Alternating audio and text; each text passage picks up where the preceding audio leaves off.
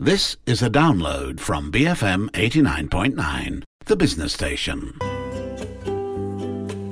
It's a Sunday kind of love. I'm Maya Tan. Hello. Today we continue with part 2 of our curated readings from the Project Watermelon workshop, featuring the work of well-known playwright Eve Ensler and starring more luminaries from the KL performing arts scene under the direction of Susan Lancaster.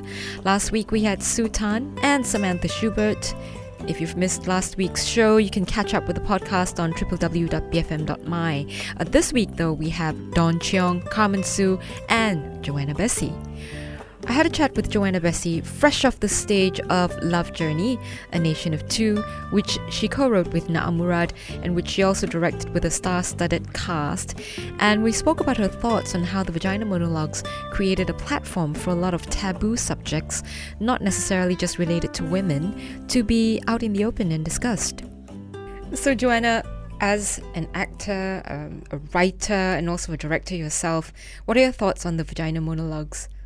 I found the whole project rather empowering, actually, as a woman, and also about having a voice that I feel is often neglected or unheard. And I feel that as an arts practitioner, it's a really great way to sort of, in an in-your-face way, kind of break down a lot of barriers, and talk about something that is considered usually taboo or embarrassing or something that we would never discuss. I think it's a great way to sort of really bring forward the issue of women and their rights, and to celebrate their differences and to celebrate what it is to be a woman, rather than trying to act. I find a lot of people practice feminism by trying to act like men, which I completely disagree with. So rather than trying to be like what you're not, why not celebrate what we are and have that be empowering, have an equal footing, just as celebrated as men are, and that we're never going to be the same, and we have our own strengths. Mm-hmm. So I feel like the Vagina Monologues really celebrates that. Well, you performed quite a number of pieces in the entire Project Watermelon workshop. Which ones really resonated with you, or which ones sort of, got you in the gut? I think pieces like, even the piece that I had to do, but even pieces like My Vagina Was My Village, those kind of pieces really have always resonated with me, because they tackle a very hard to hear kind of subject, such as rape during warfare and things like that. But because it's done in this poetic way, it makes it easier to identify and to be compassionate, and it's inspiring to sort of feel the need to do something about it, rather than just sitting back and thinking, oh, it's got nothing to do with me, Or sort of having a very big rah-rah sort of activist movement. I think this is a way for us to broach the subject without closing people's ears. Yeah, absolutely. And what about the pieces that you performed? Which ones were particularly difficult for you emotionally? I think, the other piece I performed, Kuchis Not Chowon, I think. So it's the voice of, a young person who has grown up being sexually abused at many different points in her life. And the sort of journey she goes through and how she comes to really kind of reconcile that. So I think that story was very challenging to play, but extremely touching as well. And again, broaches a subject, sexual child abuse from the point of view of the actual victim.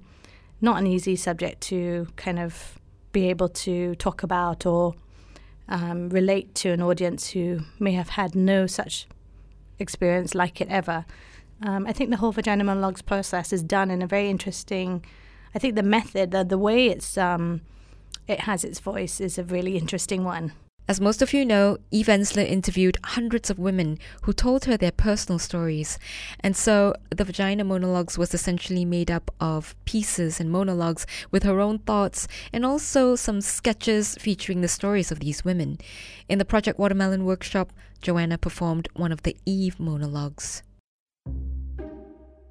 I'm not sure why I was chosen. I didn't, for example, have girlhood fantasies about becoming Vagina Lady.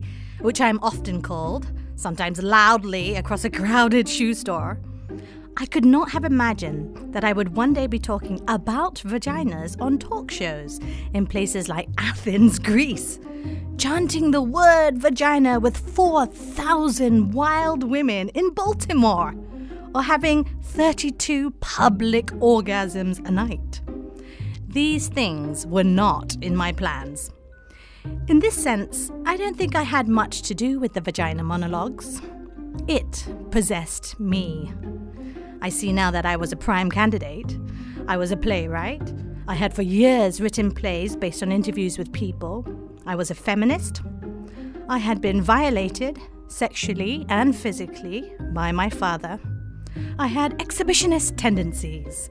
I had been known to outrage, and I longed with all of my being to find a way back into my vagina. I don't really remember how it began. A conversation with an older woman about her vagina, her saying contemptuous things about her genitals, that shocked me and got me thinking about what other women thought about their vaginas. I remember asking friends who surprised me with their openness and willingness to talk. There was this one friend in particular who told me that if her vagina got dressed, it would wear a beret. She was going through a French phase.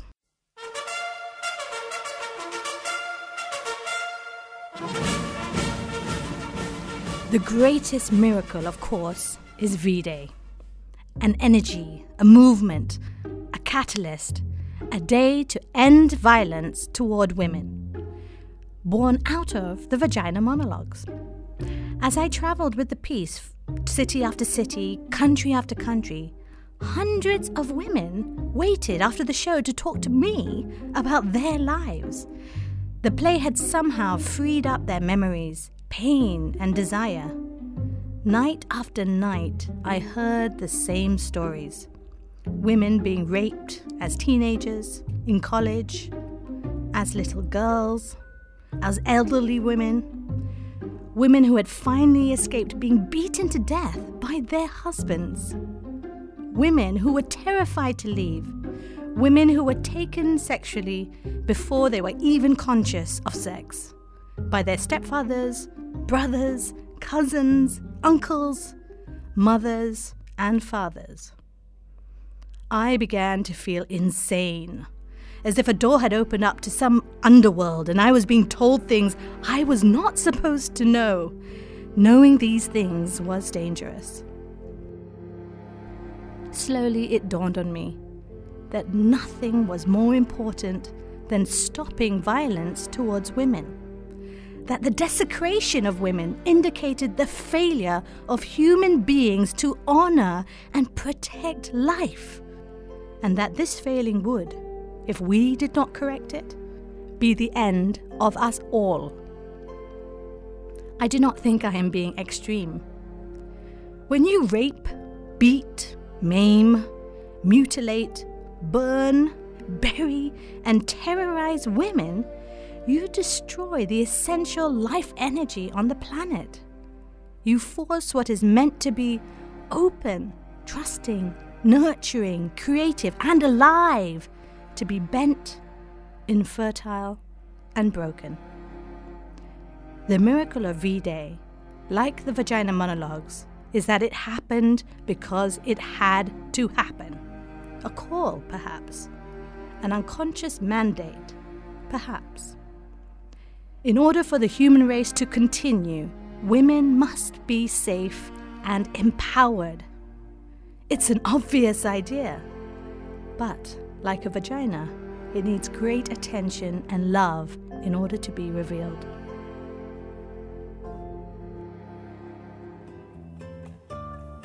We've got another exciting performance by Dawn Cheong and Carmen coming up. A story about two little old ladies, essentially of the same body, but not of the same mind, with a unique female condition which they refer to as the flood. And that's right after this on A Sunday Kind of Love, BFM 89.9.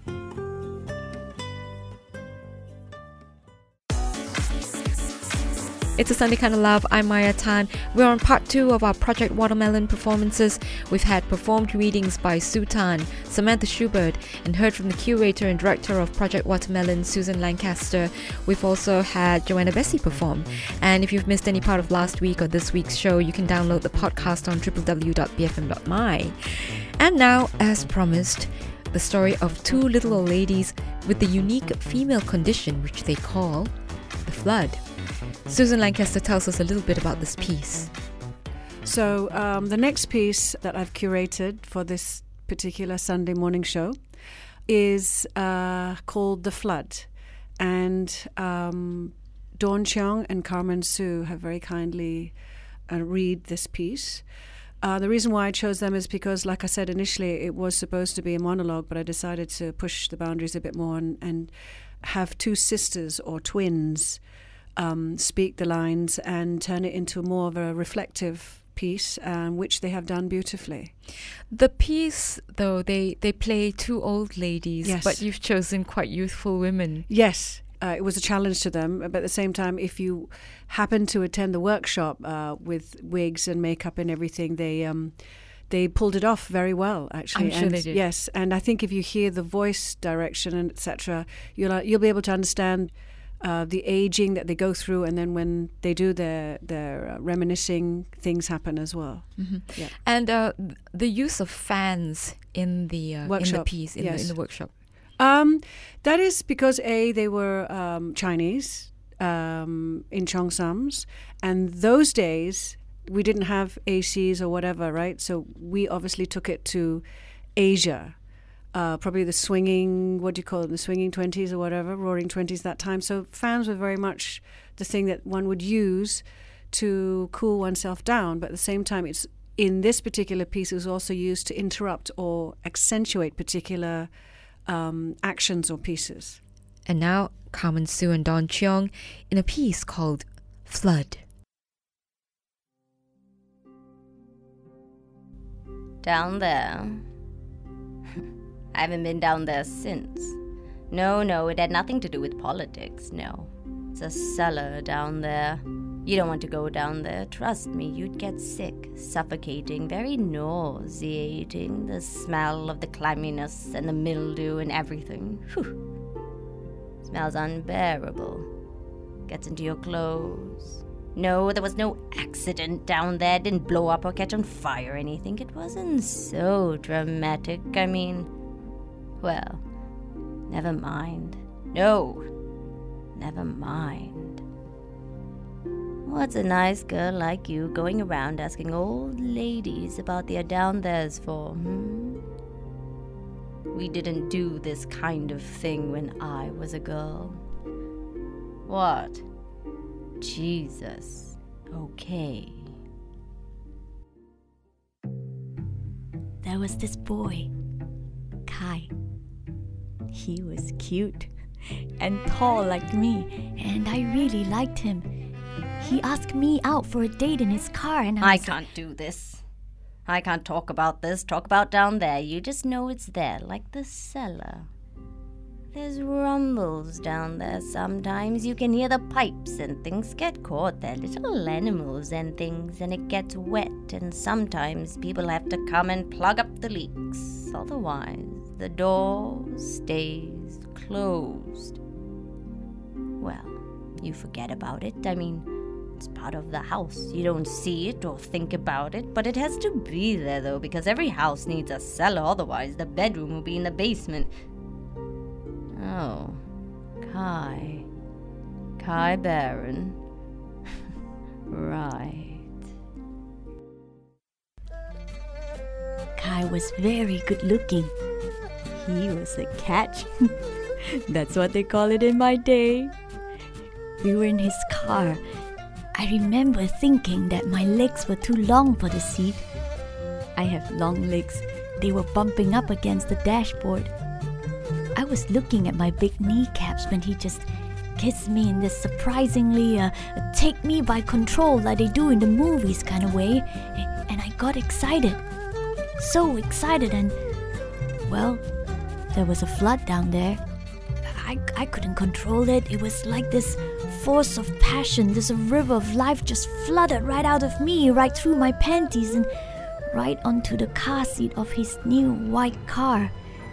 It wasn't pee, and it was smelly. Well, frankly, I didn't really smell anything at all, but Kai said that it smelled like sour milk and it was staining his car seat. I was... A stinky weird girl. He said...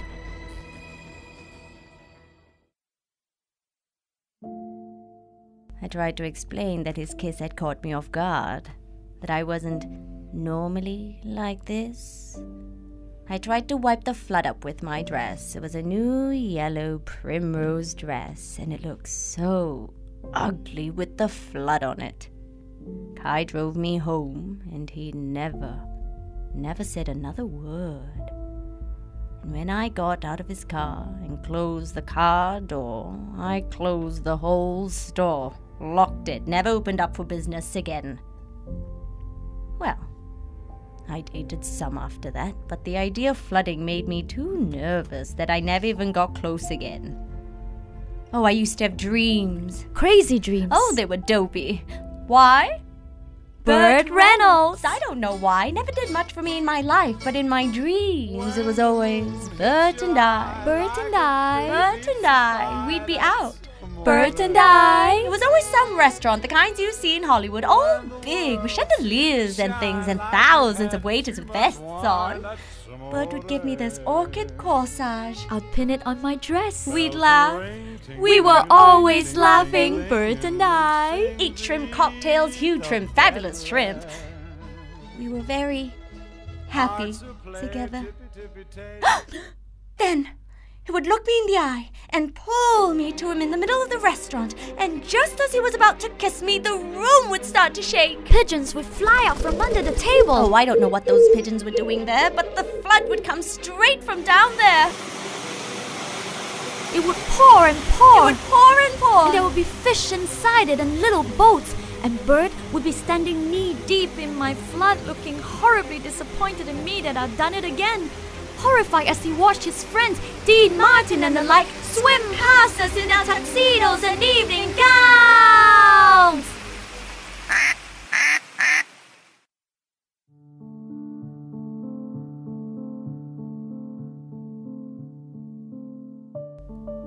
Well, I don't have those dreams anymore.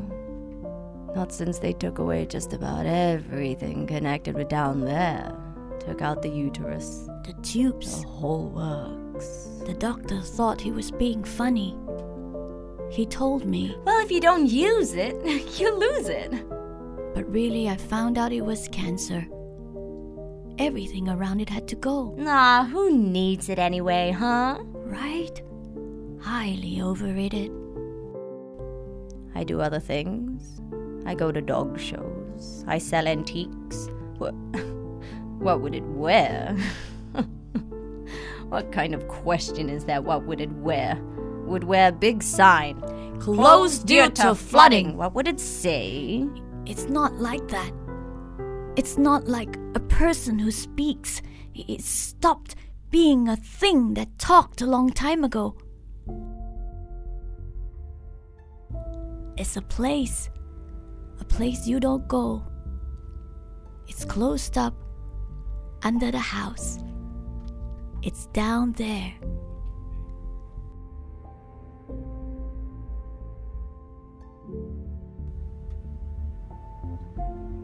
You happy now you made me talk? You got an old lady to talk about her down there. You feel better now? Actually, you're the first person I ever talked to about this. And I feel a little better.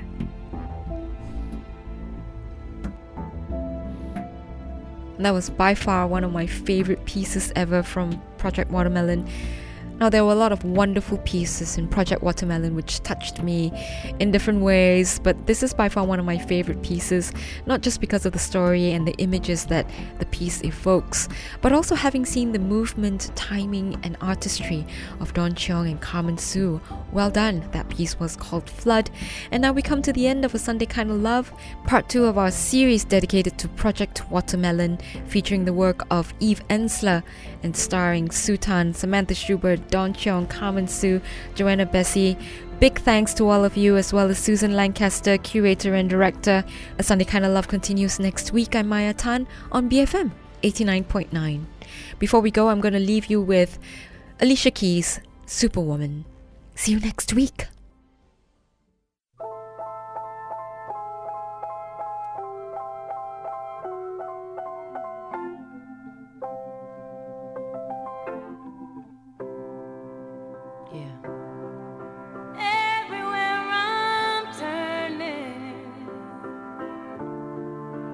Nothing seems complete. Stand up and Thank you for listening to this podcast. To find more great interviews, go to bfm.my or find us on iTunes. BFM 89.9, the business station.